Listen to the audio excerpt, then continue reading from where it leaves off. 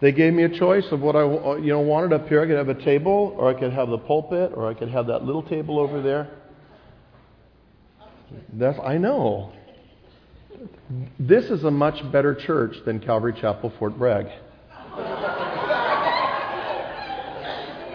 I can't. Right. This is recorded, right? Yeah.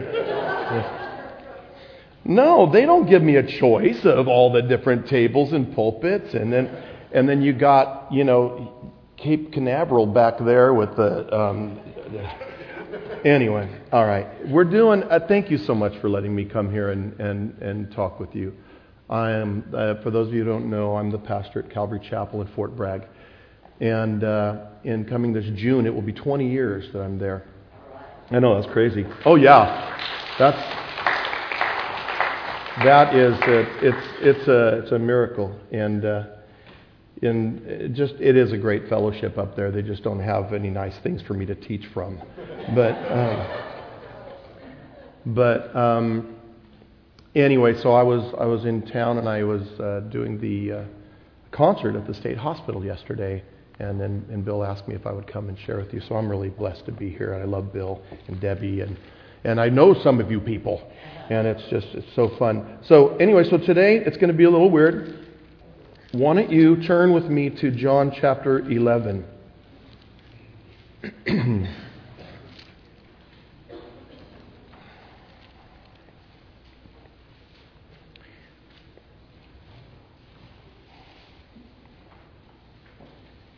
As you're turning there, let's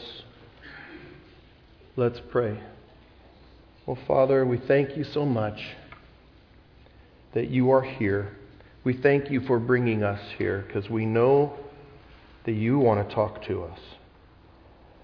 Lord, I know that it's got to be tough dealing with us. We are moving targets, and I ask you that you would help us to be still today, and that you would cut us where we don't want to be cut, where we would receive the things that you want to give us. Lord, there are some who need encouragement today, and I pray that you would encourage them. And some need rebuke today, and I pray that you would rebuke them. And that today we would just know that because we opened your word, because your Holy Spirit is with us, that you have had a time with us. So we ask you, according to your grace and according to your mercy, to speak to us now. We pray in Jesus' name. Amen. Now, though I had you turn to John 11, we're just to stay there. There's a passage of Scripture that I really want to start with here that if you've walked with the Lord any longer than 3 months, you know this passage. It is a famous passage. It is, some of you have it on your refrigerators at home, it's Proverbs chapter 3, verses 5 and 6. I think, half of all Christians can quote that perfectly. Trust in the Lord with all your heart, and lean not on your own understanding. In all your ways acknowledge him, and he will direct your paths. Now, we are professionals at quoting that one. I don't know how many of us really do very well obeying it. We're going to talk about trusting God. And there are things that trusting God, there are things that happen in our lives when we trust God. And one of the things that happens, and you can tell whether or not you're trusting God, is if you are obedient. If you are obedient to his word, that means you are trusting God. You cannot possibly walk against the word of God and say you're trusting him. Because he says, do it this way. And we say, oh, I trust you, Lord, I'll do it my way. You see, And this isn't one of those things like cosmic obedience where like, oh, I feel like the Lord was telling me to go down to the Chevron station and witness to that stranger over there, but I just didn't do it. I'm not talking about that type of obedience. I'm talking about the plain scriptural obedience here, like husbands, love your wives. Wives, submit to your husbands. See, and then we say, oh, well, yeah, I know His Word says that, but we have some issues. So, and then you say, wait a minute, trust in the Lord with all your heart and lean not on your own understanding. You see, this is when you can really tell whether or not you're trusting God. It is about obedience. Now, the good news is we're not going to talk about that end of things. We're not going to talk about that. So some of you who are walking disobediently, that was the only beating you got today. I hope it worked. But there's something else that happens when we trust the Lord. And that is, we will have peace when circumstances are out of our control. Usually that's the trust that we're looking for, right? Saying, oh, I don't know what's going to happen, so-and-so's in trouble, or this is so-and-so's sick, or I'm sick, or whatever, but I'm trusting the Lord, right? I like how people say that, and they're trembling when they say it. But if we really, really, really trusted the Lord, we would be at peace. And we wouldn't just say we're at peace. We really would be at peace. And that's why I would, years ago, I had gone through a horrible time. And during that horrible time, it was then that I realized that I just didn't trust God. Because I was not being obedient to Him in one area, and I was not at peace. I mean, I had the double whammy going. And that's when I finally prayed to Him. I said, I don't trust you. I don't trust you, God. That was the smartest prayer I ever prayed in my life. Because I'm telling you something. God wants your honesty. He doesn't want you to try to snow Him. And I do encourage you to tell the Lord who you are rather than tell Him who you ought to be. But with that said, we're going to look at chapter 11. Now, chapter 11 of John. This is the raising of Lazarus. Now, I'm going to blow the whole story for you.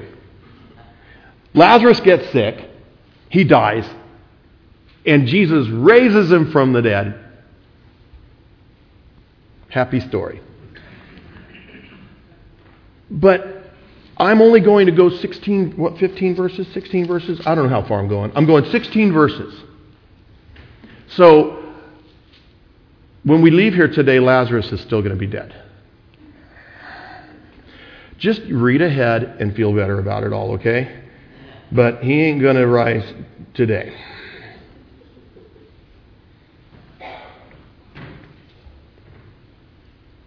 Chapter 11 of John. Now, follow along with me. I'm reading out the New King James Version. I don't know what version you guys have. Now, a certain man was sick, Lazarus of Bethany, the town of Mary and her sister Martha. It was that Mary who anointed the Lord with fragrant oil and wiped His feet with her hair, whose brother Lazarus was sick. Now, understand, when John penned this gospel, he was writing the story to many people who had already heard many things, and all of these things had already happened. And why I'm saying this is that he's talking there in verse 2 about something that happens in chapter 12. And so all of this stuff had already gone down, and he's just writing everything that had happened. And so, but I think what this does tell us, and we see it a few times through the Gospel of John, that Jesus had a tight relationship with this family, these siblings, Lazarus and Mary and Martha. He spent a lot of time with them in Bethany, and they had a wonderful relationship with Jesus. Now, by the way, as we go through this, We're going to talk a little bit about Mary and Martha and Lazarus, but we're really going to talk mostly about the disciples, because the disciples are the ones today with the trust issue. And so, keeping that in mind. But I will say that, one good way to trust the Lord is to pray. And we see in verse 3, therefore the sisters sent to him, saying, Lord, behold, he whom you love is sick. Now, a lot of times you and I pray to the Lord because we're in a fix and we don't know what to do. And I will say this, if you are feeling like you are low on trust, maybe you are low on trust, but if you are praying at all, rejoice, because you trust him that much, that you are talking to him. Now, and then leaning not on your own understanding means you do it just as Mary and Martha had sent to Jesus. All they did was tell him the problem. Notice they didn't tell him what to do. You and I are professionals. We know just what Jesus needs to do. We tell him. We'll even tell him not just what to do, but how to do what we tell him to do. You ever do this? I know a guy that used to pray this way, and I finally just put my arm around him, told him, I said, maybe you shouldn't tell Jesus how to do stuff. But he'd say, oh, Lord, so-and-so needs you. I pray that you'd save him. But, Lord, could you be gentle with him? No, if he wants to do that, or if the Lord wants to be gentle, but it's like we think we know all the answers. We think we know exactly what is going to help the situation. Granted, when they sent to Jesus this information that their brother was sick, they wanted Jesus to heal him. They didn't say, could you heal him? I think that's given. They knew, though, that he would do it, how he would do it, however he would do it, when he would do it, all of that stuff. And so, I will say this, if you're having trouble trusting the Lord, if you are praying at all, know that you do trust him that much. And in your prayers, why don't you just lay out all the problems? Go before the Lord, just empty your pockets before him. Go, oh, there's the stuff. Do with that what you will. Yeah. What he'll do with it is so much better than your plans. And so, when Jesus heard that, verse 4, he said, this sickness is not unto death, but for the glory of God, that the Son of God may be glorified through it. Now, remember, Mary and Martha are not there. They sent messengers to him. The people that are with him are his disciples. He's speaking to his disciples. The disciples had to have heard the message as well, saying, you've got to come, Lazarus is really sick.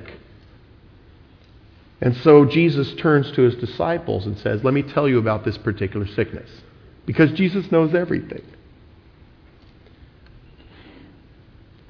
And while it looked frantic, Jesus was saying, you know what? It's going to be okay.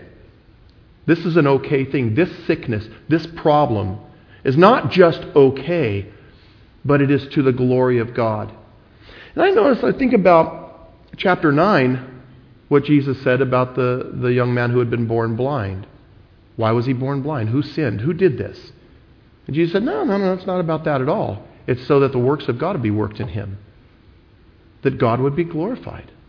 And then you start thinking about every rotten thing that happens in our lives. And if we're reading the Word, and if we're trusting God, then we understand something. That all things work together for good for those who love the Lord and are called according to his purpose, right? But all of this good that comes about from every all thing, the best that comes of it is that God is glorified. Do you realize that you, as a born-again believer in Christ, I'm going to talk to you like you're all saved. If you came here visiting today and you're not saved, I'm sorry, I'm not really talking to you right now, but you can eavesdrop and find out the whole story. And hopefully today you would say, you know what? I want that Savior. But anyway, what was I talking about? Okay, everything that we do, our lives, since we gave our lives to the Lord, is to glorify God. And the Lord will work out circumstances for us that are beyond our control. Of course, I'm sure nobody in this room has ever had a circumstance beyond your control.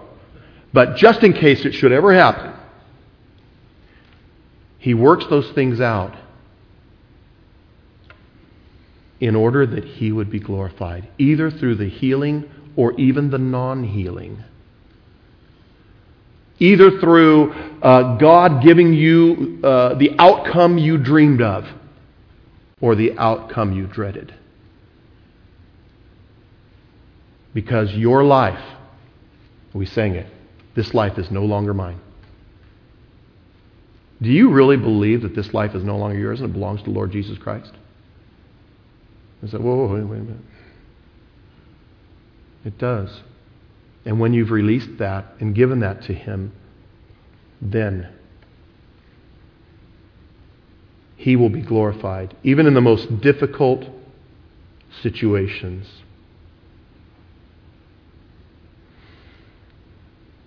But sometimes when the Lord says something like, God is going to be glorified in this, the Son of Man is going to be glorified, in our imagination we go to the conclusion that we want. We go, oh, good, because that means that all my bills will be paid, everybody will be healthy, and in fact, I might get a boat out of it, Then God will be glorified. Because people say, man, where'd you get the boat? God, it was totally God. No. Man, when everything's falling apart around you and you are walking in peace because you're trusting the Lord, that's when people say, what's wrong with you? And then God is glorified when you tell them that you have that peace that passes all understanding. And so, Jesus teaching His disciples and now teaching us, saying, okay, you got a problem, so-and-so's got a problem, we got a problem over here. Hey, don't sweat it. I know life gets hard. I know your situation may be very hard right now, but don't sweat it. This is going to glorify God. Oh, man. All right. Now, Jesus loved Martha and her sister and Lazarus. So when He heard that he was sick, He stayed 2 more days in the place where he was. I love that. He loved him. Gosh, I love Lazarus. And he's really sick. I'll stick around here 2 more days. That's horrible. Because you and I say to the Lord in our times of, when we're all depressed and mopey and, oh, God, where did you go? If you loved me then, this would be over right now. How can I know that you love me if you've allowed this in my life? And so, here's your answer right here. Do you realize that you are in the fix you're in and you have been calling out to the Lord and things are getting desperate and you're saying, Lord, you got to come fix this, you got to come fix this. And the Lord looks at you and says, I love you so much. I love you so much that I'm not going to fix it today. In fact, I'm going to wait a while. I'll wait 2 days. I'll wait 2 years. I'll wait. There are so many delays in Scripture. There are so many delays. Throughout the Lord brings delay into our lives. I think, back to the trust thing, that our soul would wait silently on the Lord, as it reads in Psalm 62. But delay is so important for us because I think that delay brings the real you to the surface. And I think the Lord wants us to know the real you. He wants me to know the real me. And you think you're doing really good. You think, wow, you know what? I've been walking with the Lord this many years. Everything's good. I'm so Christian. And then something falls apart. And you see something about your personality that comes out that you swear isn't you. But it is you. One of the first major delays in Scripture happened in Exodus chapter 32. Moses went up to the mountain to get talk to God and get the law and instructions for the tabernacle and all. And there was Aaron getting nervous with the rest of the fellowship. And he couldn't handle the delay. And he brought gross idolatry back into God's people. And a lot of people died because of that. You see, when things delay, when God delays, you and I, in our flesh, in our sinfulness, in our nature, have a tendency to take things into our own hands. And even cut some corners that are obviously not to be cut. Well, if God's not going to do anything, I'm just going to do it myself. The delay showed you who you are. Delays teach us patience. We don't want to learn patience. Do you realize the only way any of us can learn patience is if we have to wait for something? I was thinking about all the things that Christians are supposed to have, supposed to do, supposed to be. Like we're to be patient people. Then why do we hate waiting so much? The Lord is showing us that's not your nature. I'm going to put it in you. Teaching you to wait. Then we've got something like forgiveness. Do you realize that Christians ought to be the most forgiving people in the world, and we are commanded to forgive everybody? Everybody. Do you realize that in order to exercise this gift of forgiveness, that somebody has to sin against you? What a horrible thing. These are all uncomfortable things that come at us in this life, and the Lord says, this is how you respond. This is how you respond. This is how you respond. This is what it is to walk in the Spirit. This is what it is to be a Christian, to belong to me. And so the Lord will have us wait that we would learn patience. We know in James chapter 1, right? Count it all joy when you fall into various trials. For the testing of your faith produces patience. Oh. But Jesus did this to the disciples. He's doing it to Mary and Martha and Lazarus. Flashback to Mark chapter 6. I think Bill's in Mark right now, isn't he? Are you guys in Mark on Sunday mornings? I don't know. Mark chapter 6, we have a problem. Jesus sends the disciples out on the boat to go across the lake, right? And the storm comes and they're all screaming and yelling and bailing, you know. And Jesus is sitting on a mountain watching them. He's just watching them. And they're screaming, oh God, help us, we're going to die. And he's watching them. And then it tells us that he came to them walking on the sea.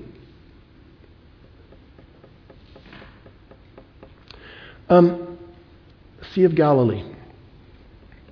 8 miles across at the most narrow portion of it, which would mean that it's about a 4-mile walk across the water. How long does it take you to walk on land for 1 mile? Okay. So this was probably an hour's walk. Give it a few hours. They are panicked. They think they're going to die right now when Jesus finally says, all right, and he gets up and he dusts himself off and he's walking down a mountain. Jesus did not run to them. He walked. I always wonder, how did he walk? How does Jesus walk on the water?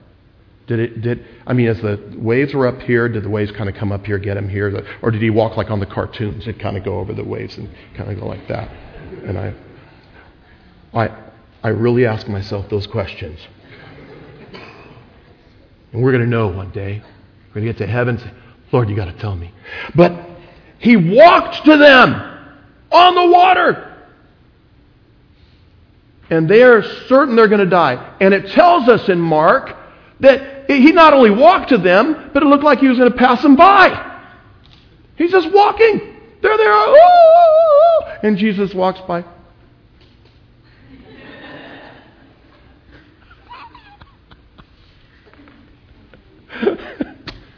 He goes, no, don't worry, it's me.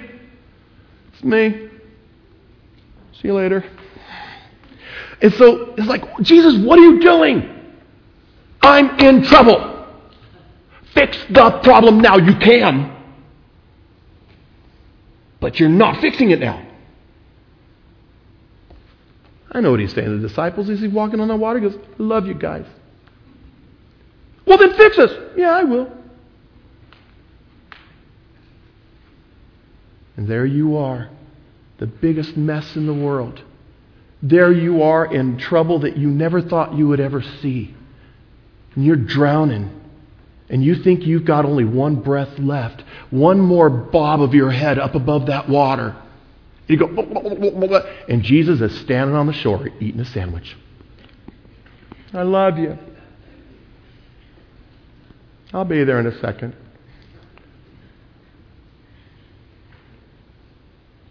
But why are you waiting? Because he loves you. Do you know why you're waiting right now for that problem to be fixed? Because he loves you. Fact. God's not done baking you. You go in that oven, that heat goes up for the refining, and he never takes you out too early. He never takes you out too early. Or think about cookies. You make all that cookie dough and you put it in the oven at 350 degrees for whatever minutes, right? What do the cookies think? Cookies are brainless. I don't know if you guys knew that. Cookies are brainless. But I will tell you what, a cookie is way closer to our intellect than we are to God's.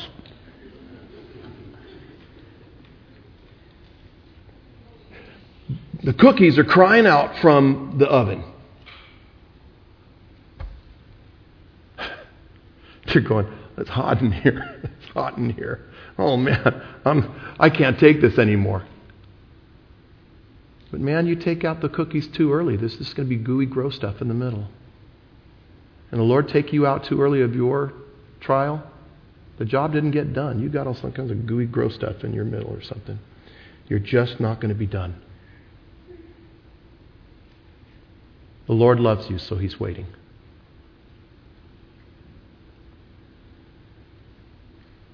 And then after this is verse 7.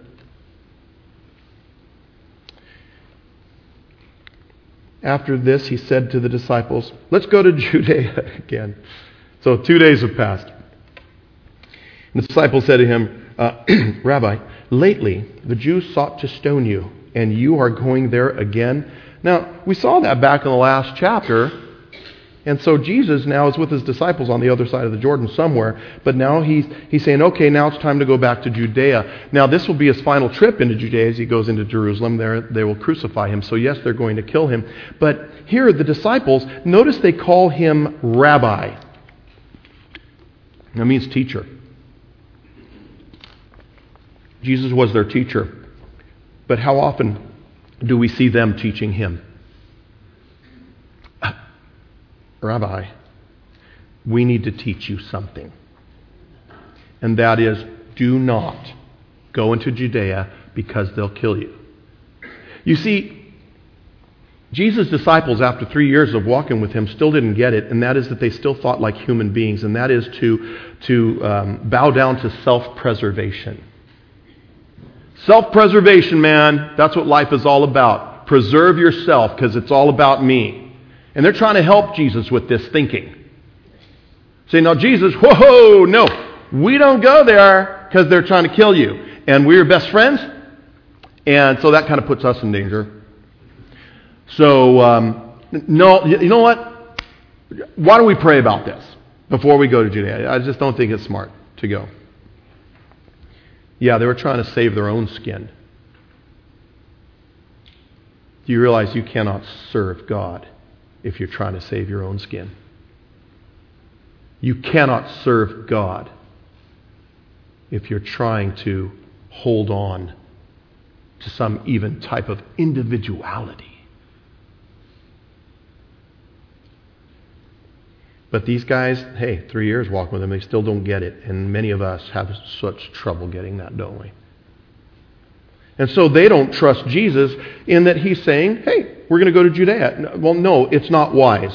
And Jesus answered, are there not 12 hours in the day? If anyone walks in the day, he does not stumble because he sees the light of this world. But if one walks in the night, he stumbles because the light is not in him. Now, after Jesus said this in response to their counsel, I'm sure they just kind of, what the heck's he talking about? Because Jesus would often just say something so twisted. Says, okay, Lord, we just said you're going to get killed there. Now you're going to want to talk about 12 hours in a day and walking in darkness. This has nothing to do with the rocks they're throwing in Judea. But it did, obviously. This is the second time in a very short amount of time that Jesus has said something like this. He had said it regarding the blind man in John chapter 9. He says, I must work while it's still daytime. Because at nighttime, nobody can work. And at that time, I'm sure they're saying, okay, Lord, that was weird for you to say. But now, there are two things here. One thing for sure, and this is stuff that's on the surface that's out of context of all of this, and that is that Jesus is making it clear that if you're going to walk with the Lord, you just do things out in the light. You have no secrets. There's nothing hidden. You just do it. Because if you are a person that likes to hide under darkness, you know, then you're going to stumble. And obviously the light is not in him. In Proverbs chapter 4, verse 19, it says, the wicked are like the darkness. They don't know what makes them stumble. And so, you know, Jesus is just talking about, hey, walking in the light. But there's something else he's saying here. And this actually helps you understand why he said it back in chapter 9. And that is that, you see, Jesus is saying there's 12 hours in a day. And he said back in chapter 9, nobody can work at night. I believe he's speaking figuratively of his life. He's about ready to get to the cross, and it's going to be done.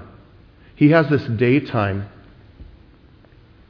this life, to serve the Father.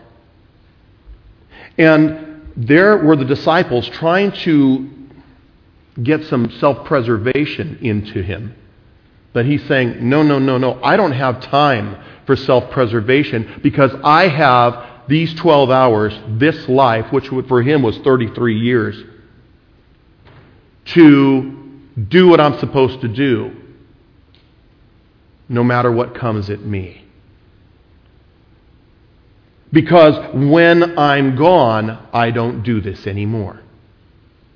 And so the lesson is for you and for me, that anytime we would feel like self-preservation is the answer, that the Lord would come back at us and say, do you realize you only have one life here? And that once you're dead, you cannot serve the Lord in this way. Now, we're going to serve the Lord in glory forever. But here, regarding unbelievers, sharing the gospel with them, encouraging one another in their walk with the Lord, all of these things, we're not going to be able to do that anymore. You and I have got our 12 hours. Now, the problem is the Lord didn't give us a watch. We don't know when our 12 hours is over. I know, recently, last year, we had to bury a 20-year-old young man from our fellowship.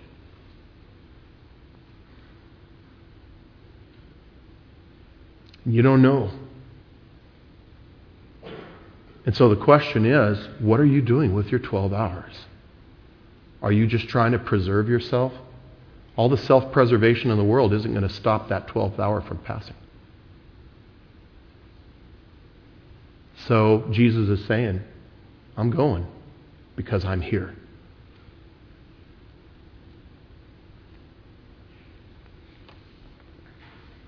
And these things he said, verse 11, and after that he said to them, our friend Lazarus sleeps, but I go that I may wake him up. And his disciples said, Lord, if he sleeps, he will get well. However, Jesus spoke of his death, but they thought he was speaking about taking rest in sleep. Now, here's the deal. He's waiting. He waited that 2 days because he was waiting for Lazarus to die. Now, back to us in this whole waiting business. He's waiting on you. He's waiting to help you in whatever it may be. Because he might be waiting for something, waiting for you to come to that place where you really, really believe in your heart that all hope is lost. You know why he does that? So that when he does fix it, there's no doubt it was him. How many times has the Lord fixed something and you kind of took about 20% credit?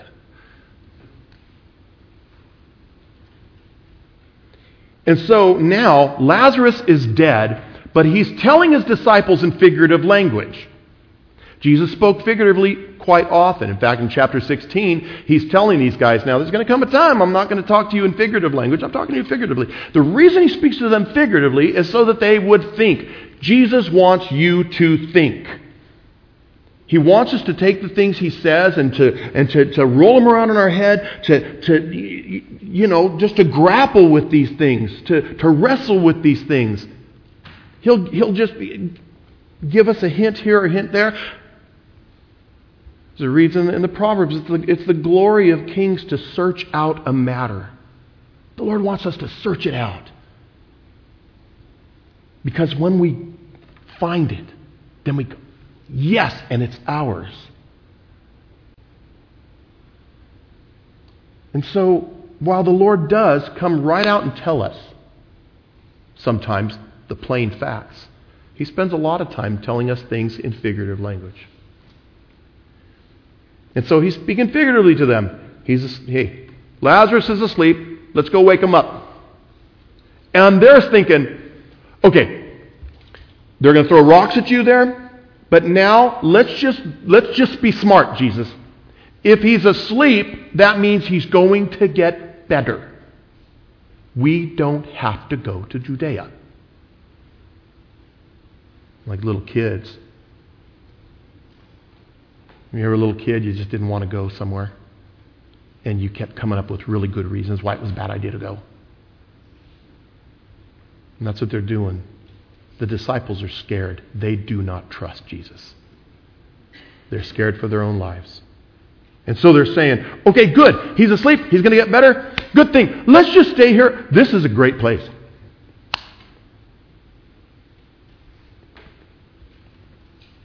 And then Jesus said to them plainly, Lazarus is dead.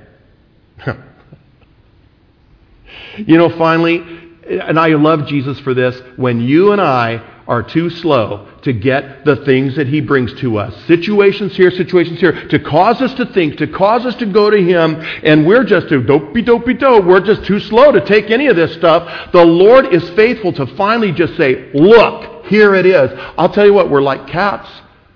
I know some of you love cats. I don't like cats. We've got 2 cats in our house. It's my daughter's fault. I want her gone. Anyway, but we got this cat. The cat's in the kitchen. You're mixing a tuna sandwich. Blub, blub, blub, blub, blub, blub. And the kitty's going, meow, meow, meow, meow, meow. Right? And you go, all right. And you take a little piece of that tuna and go plop, on the floor. And the kitty goes, huh. Meow, meow, meow, meow. Tuna. I said, it's on the floor. Tuna. I smell it. I'm smelling something. Tuna. No, it's on the floor. And of course, where does the kitty go? To your finger. Kitty's got his nose on your finger. No, down here. Kitty, on the floor. Right there. And the kitty's nose goes all the way down to it. And then, back up again. Where is it? Want the tuna. Where's the tuna? And you grab the cat's head. And you stick the cat in the tuna. Kitty comes up, got tuna all over her face, going, oh, that's good. Where did that come from? There's the Lord with us. Man, there's tuna all over the floor for us. He has given us so much, and we're just like, well, I can't find it, Lord. I'm struggling with this. I don't know what it is. And He's got to grab us by the head sometimes and just shove our face in the tuna, and some of us got tuna dangling from our faces, and we don't even know where it is. We have no idea. But I think one of the reasons we don't know where that plain point is because a lot of times it's not anything we would really like. It's not like the tuna. It's something we don't want to hear. A lot of times it's something we don't want. The Lord makes it so clear to us. I don't know. I just can't see it. Because we just don't want to see it. Because a lot of times it just might mean something painful for us.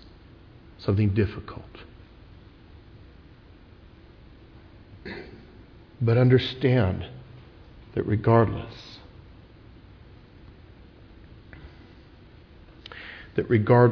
of how difficult it may be, Jesus said, this is for the glory of God, that the Son of God may be glorified through it. And that's what our lives are for. So He says, look, Lazarus is dead. And I'm glad for your sakes that I was not there, that you may believe. Nevertheless, let's go to him. Like, oh no, we got to go. He's saying, no, I'm glad that I wasn't there. Why? He's glad that Lazarus died. Because Jesus is going to pull off a miracle. He does so many things. The Lord does so many things in our lives. He does so many miracles in our lives. But every once in a while, He'll do something way amazing. And it's then we go, I believe you now. I believe you. We should believe Him before. But God is faithful to do some pretty wild things in our lives when He knows it is needed for us. So He's saying, hey, I did it so that, you guys are going to believe. You're going to love this. So let's go. Let's go. And then Thomas, who is called the twin, said to his fellow disciples, let us also go that we may die with Him.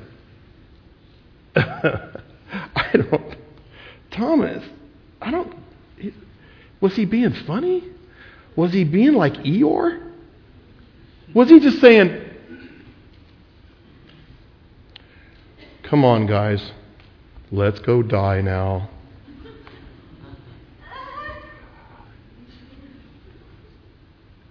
Remember, they're trying to get out of this. And all of a sudden, Thomas stands up, and there's this moment of boldness, this moment of faith.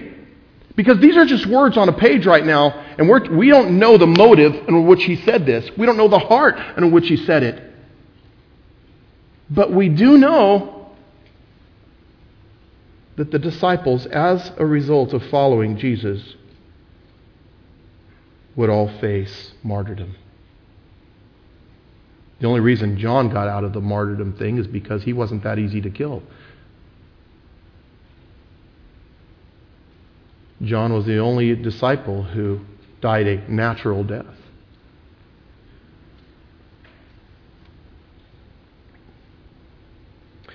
Thomas may have felt defeated at this moment. And again, I don't know the tone he used.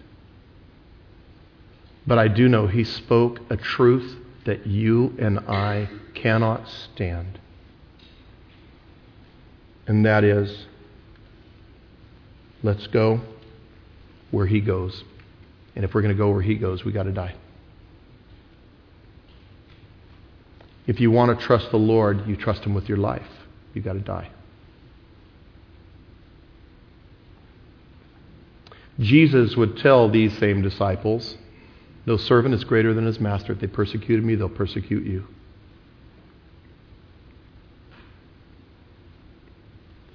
And the question is this the life you really want? And for me, the answer is yes, I want that. I want what the Lord has for me. As he says, to deny yourself, pick up your cross, follow him.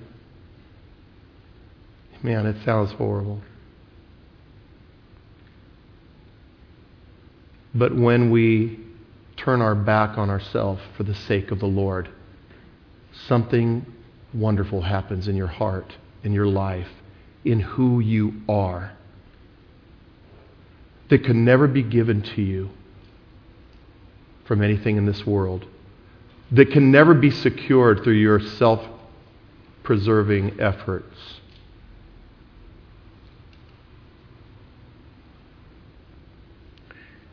If you want to trust the Lord, you got to be willing to die. Now I know we live in a place where nobody's threatening to kill us for our faith. Yeah, they're taking away some of our rights and some of our freedoms, but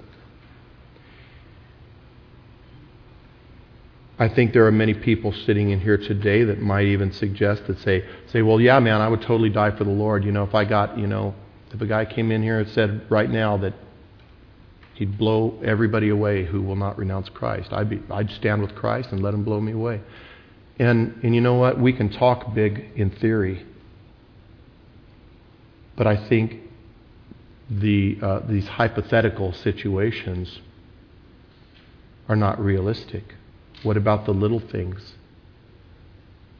You know how you die for Christ? Let's go back to the very beginning of what I had said earlier. I'm talking to myself here, by the way. I'm not. It's great to put the pastor up here, big old cool table. I can put my Bible over here. And you know, here's the guy who's got it all down, man. Got it all down. And you people need to get it all down the way I got it all down. No. You know, I need to go sit down there with you guys and talk. But you know how you die? In the little baby ways throughout every day. Back to the husbands and wives. Husbands are supposed to die for their wives. And you say, oh, I'll throw myself out in front of a train. Well, good thing there's no train coming, but I would do that. Yeah, but you won't get her purse for her when she asks. You won't help with the dishes. Says, oh, hey, that's going a little too far.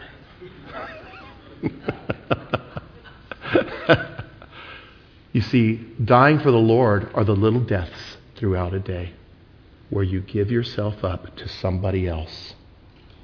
That's dying. And if you want to follow the Lord Jesus Christ, guess who comes last? You. Guess who comes first? The Lord. Guess who all the people in between are? Everybody else.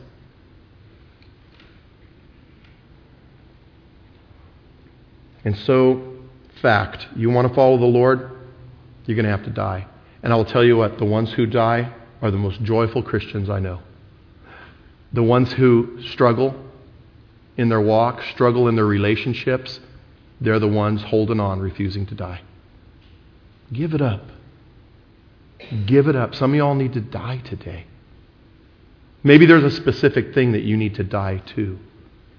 But also, I want to say, maybe there's something back to the trust issue. You're going through the ringer. We're going to have people up here, to pray with. And I really don't want you leaving here without getting some prayer regarding something that might be really weighing so heavily on you. Something that I wouldn't even be able to imagine. But for some reason, you're going through it. Well, I'll tell you what. Maybe the Lord's waiting. But be certain, be convinced that He's waiting because He loves you. And He's going to do something greater than what you are looking for.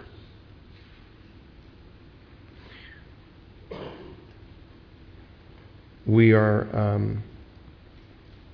well, I'll tell you what, let's pray. Father, thank you so much for your word, and I want to thank you for loving us I want to thank you for taking your sweet time, Lord, for so many things, because we saw the glory in it when you arrived. And I pray, we do pray that you would arrive in some people's lives and their situations, but we also pray that while they wait, that they would know that you do love them. You are with them by your Holy Spirit, and your timing is perfect.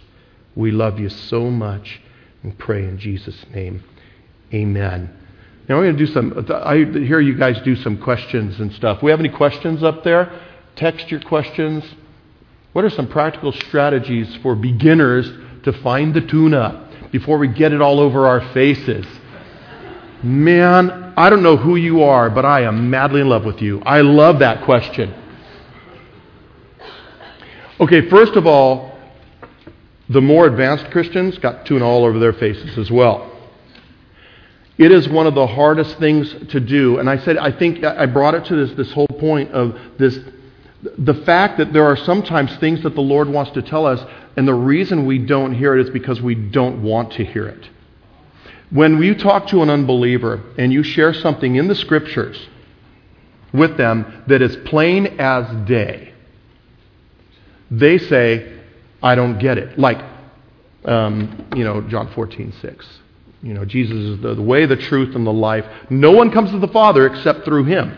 Well, the world doesn't want to hear that He is the only door. But I don't know any other way to interpret that. It's plain. That's the face and the tuna verse. But the unbeliever looks at that and says, I don't get it. Because you don't want to.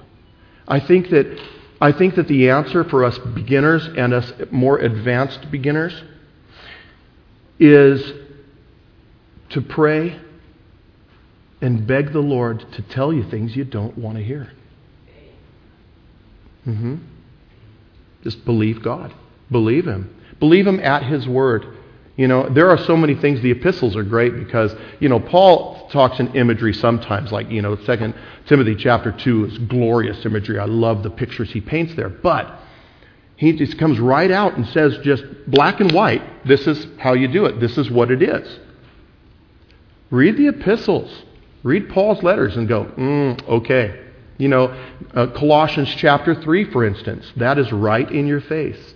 You look at it, say, all right, Lord. I mean, things like put off put off the members that are on the earth, just this sinfulness, fornication, uncleanness, filthy language out of your mouth, things like that. It's so simple. It's like, don't do this anymore.